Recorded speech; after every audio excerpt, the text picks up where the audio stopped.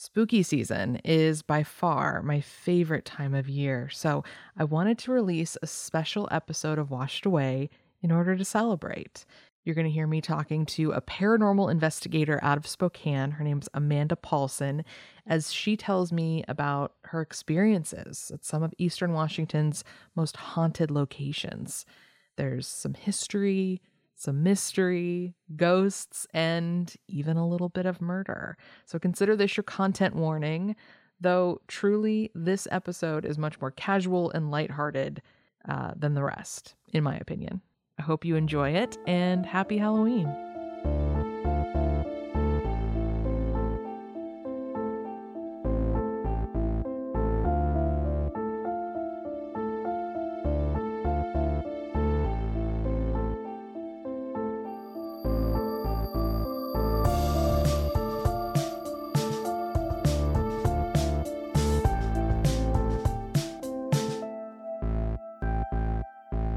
And so how long have you been a paranormal investigator, and what got you into the paranormal? So I've been a paranormal investigator now for 12 years. I officially started investigating in 2008 when I was 18, and I'm 30 now. I first got interested in the paranormal because the house that I lived in when I was a kid, when I was like 7 or 8, was haunted, or I believed it was haunted. And that kind of kickstarted my journey into the paranormal. Were you scared at first and did you kind of get used to it, or I don't know, what was that like? So the first instance that happened was actually walking into this duplex that we were going to move into. And I specifically remember being shown it and finding this penny. And I had a really active imagination at this time. And so I saw the penny and I was like, oh my God, that's from the previous owners. And I feel like there's a presence in here, which is so bizarre thinking back, because I don't think I had consumed any media that would have made me predisposed to that. Yeah. So it was I was just I feel a presence in here. And I wasn't scared then, but then when I had my first experience, which was, I was coloring in my bedroom with my back to the rest of the room, and my head was in the doorway kind of, and this vase moved entirely on its own across my dresser, and I freaked out. I was so scared, and I told my mom, I was like, we have to switch bedrooms. I'm not sleeping in this bedroom anymore. And then I continued to be scared of stuff like that for quite a long time. I probably didn't lose my fear of the things that had happened around me or to me until 2008, when I joined the group, was probably when I started being a little less scared and actually searching for it. And that was a group of other people interested in the paranormal, and you guys would go to haunted locations and stuff and check it out? Yeah, so that was this all was in Montana. I'm from Montana originally.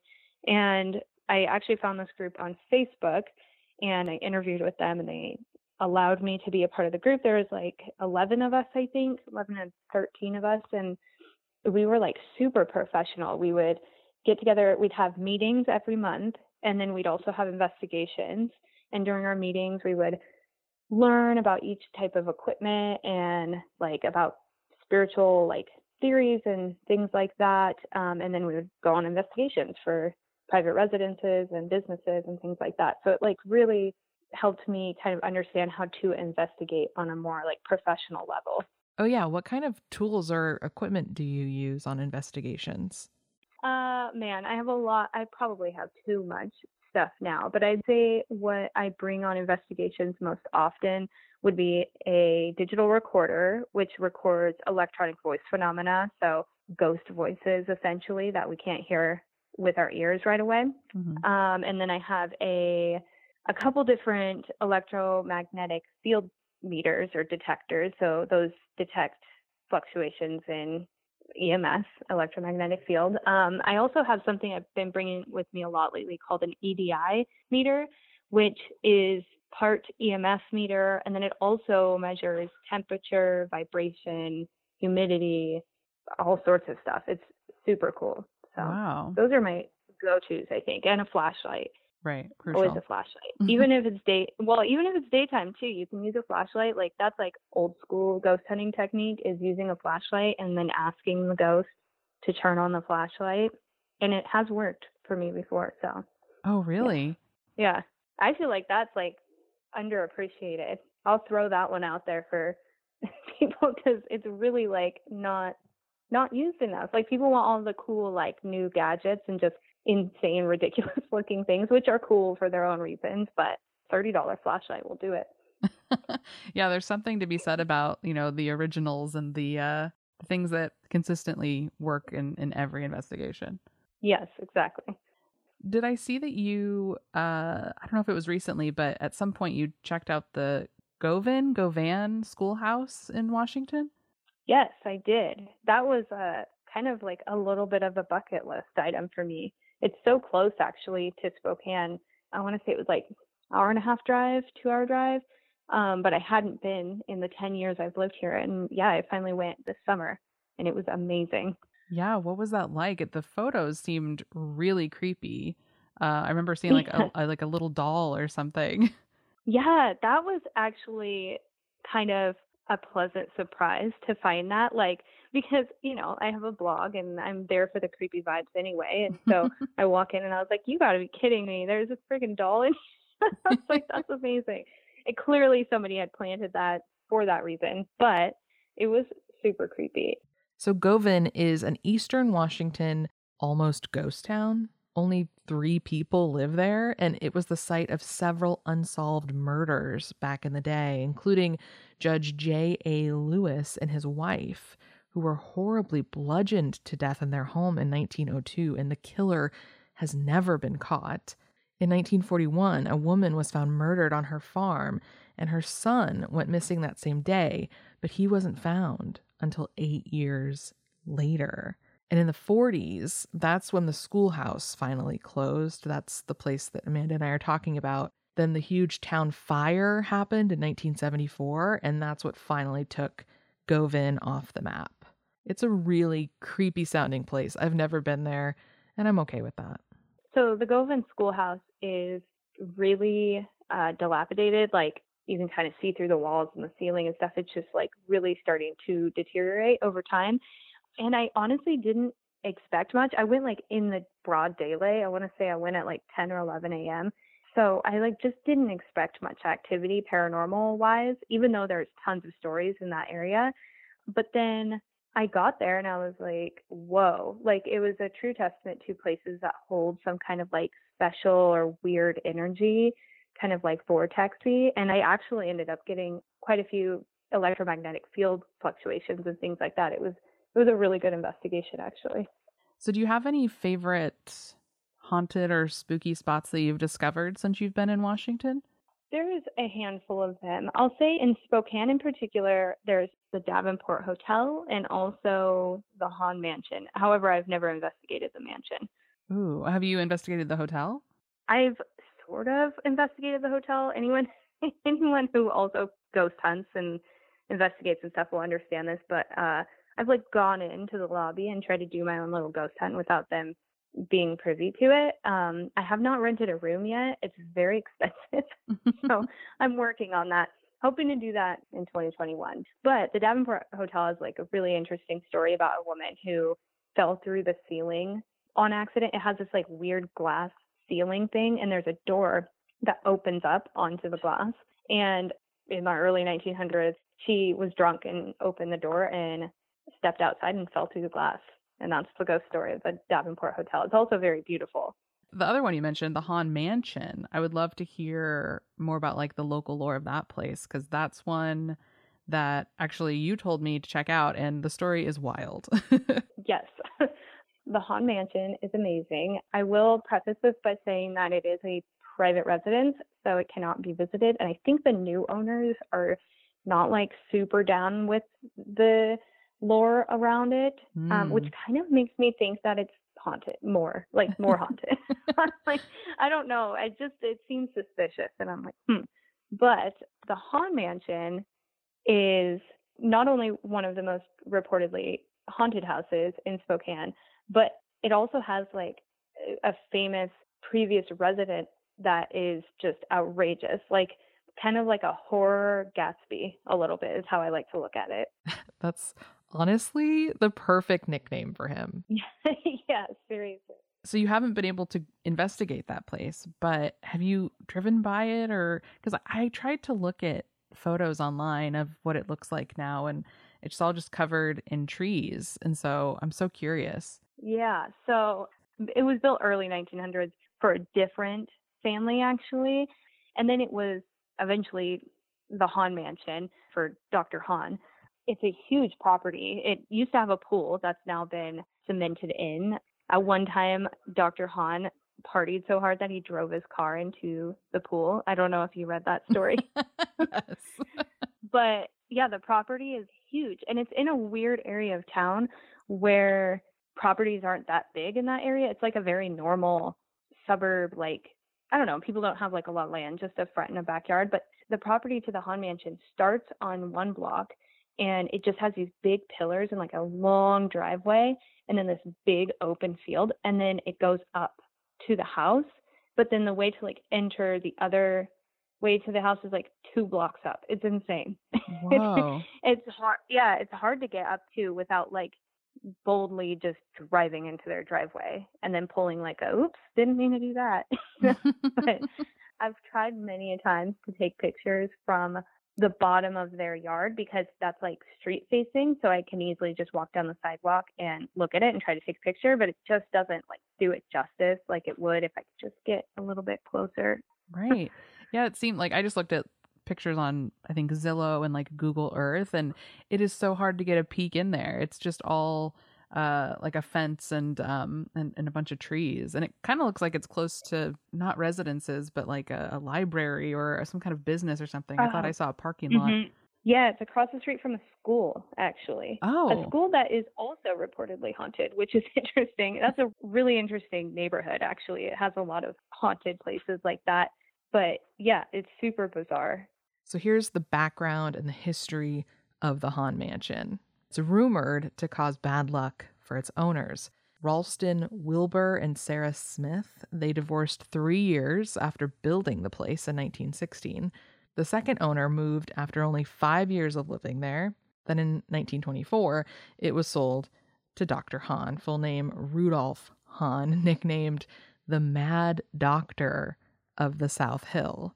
And he actually wasn't even a licensed doctor, but still performed lobotomies, electrotherapy procedures, and what were at the time illegal abortions for those that could afford them. Hahn did these procedures in the basement of his mansion, and he was known for playing loud music late into the night, throwing these crazy parties, and apparently driving into his own swimming pool. He also may have murdered his wife. That's unclear, though her death was ruled a suicide. And after he lost his wife, Hahn also lost all of his money and his friends and his horror Gatsby reputation. This was because a woman from Idaho had died on his operating table and he was convicted of manslaughter. Then on August 6, 1945, Dr. Hahn was found dead, not in his mansion, but in his apartment with a bayonet skewering him through the chest. The killer is allegedly someone who was connected to the Idaho woman that died under Dr. Hahn's treatment. That's a truly brutal way for his story to end. The Hahn Mansion has since had a few other owners, though it mostly sat vacant in the 60s and 70s, and those that have spent time in or near the mansion have reported hearing screams from the basement and music in the courtyards. I guess the theory is that he killed his wife, but it was technically ruled as a suicide. I wanted to get your thoughts. What do you think happened there? Sure. So I'm like, yes, I have thoughts on this. So Dr. Hahn was like this crazy doctor. He partied a lot. He drank a lot of alcohol, even during Prohibition. He was known for throwing these like crazy parties for Spokane elite. And he had this wife the entire time who then eventually killed herself in 1940, or so they thought. They later ended up finding, or I should say, he stayed in the house for a little bit after that, if I remember correctly. And then he actually was charged with manslaughter for one of the illegal abortions that he was doing going wrong and killing one of the women. So that kind of ruined his career. And he claimed that it was too sad to be in the house because his wife had committed suicide. So he moves, and then they do further investigation, finding bullet holes in the house, like in the wall, and start suspecting that like maybe he could have, there's like suspicion that he could have killed her. But then he claimed that he was target shooting in his house, which is crazy. And there's also a theory too, though, that he could have just been, I mean, he was eccentric enough. He could have just been kind of scaring his wife and being like, I'm going to shoot you, and not shooting her, but shooting the wall. Yeah. But I think he probably killed her. I mean, it was 1940. There's a lot of domestic abuse going on, and like, that's like after the Great Depression and stuff. Like, there's just a lot going on there. And I mean, they had a pretty volatile marriage. And the bullet holes, to me, I don't know. I think he probably killed her, or at least egged her on. I don't know. Yeah, or at least like egged her on to do it, or something like that. Something wasn't right there. Yeah. What I find most interesting, actually, well, besides his like Gatsby-esque parties, he moved into this small apartment building downtown, or I think it was a hotel then. It's apartments now, but he moved in there. So this like tiny apartment, not anything like the mansion that he was living in. And he's just like living his life and going about his own business. And then he ends up getting murdered by some random guy with a bayonet. Did you read that part of the story? Yes, which is, again, wild. Like, that's like the only word that really describes this man's life. Like, wild.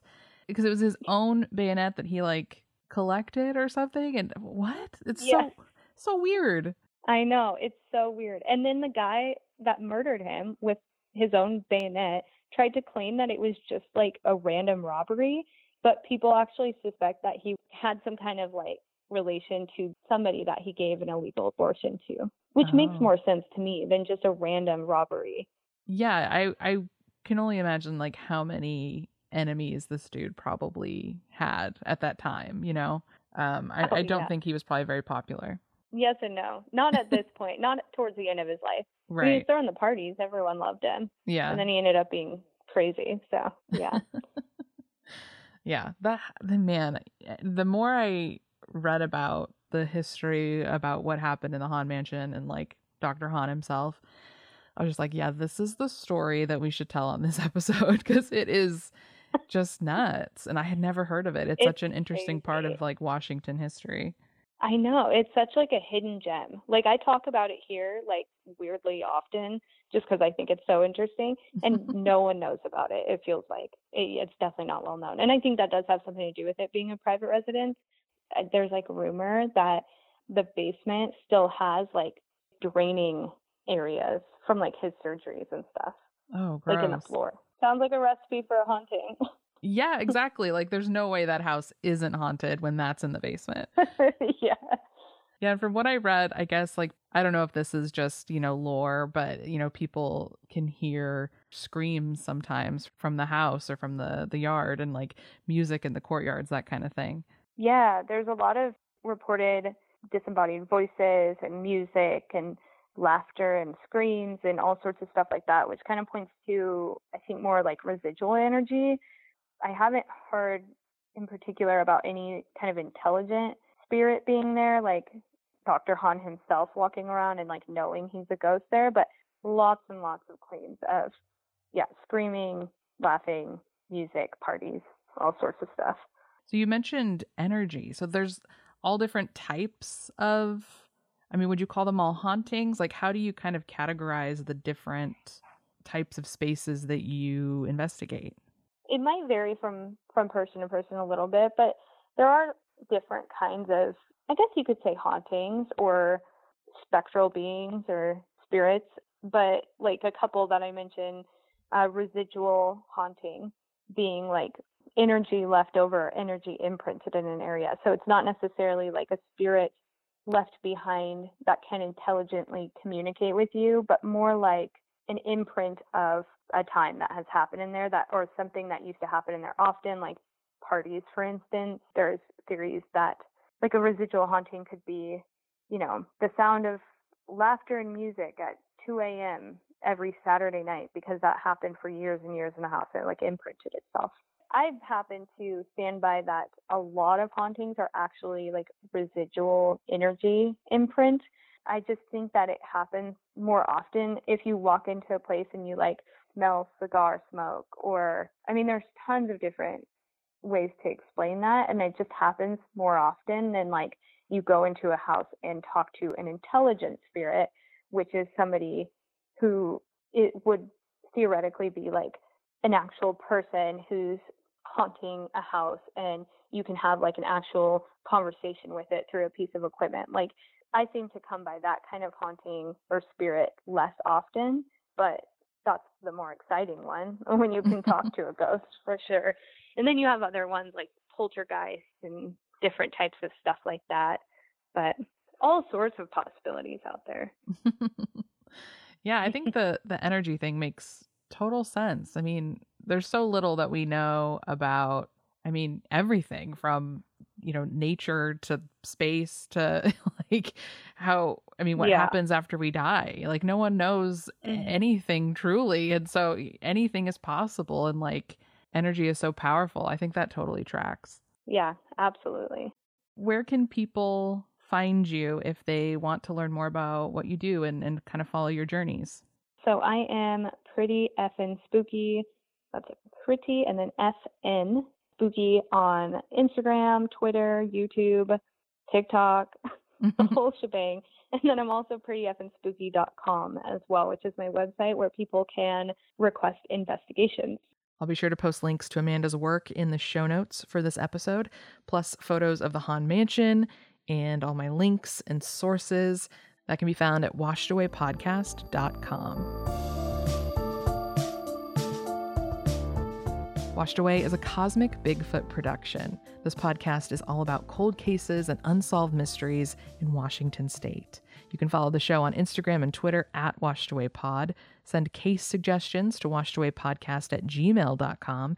And if you'd like to help this podcast grow and reach new ears, please remember to rate, review, and most importantly, subscribe. I'm Ashley Smith, and I'll have another episode for you very soon.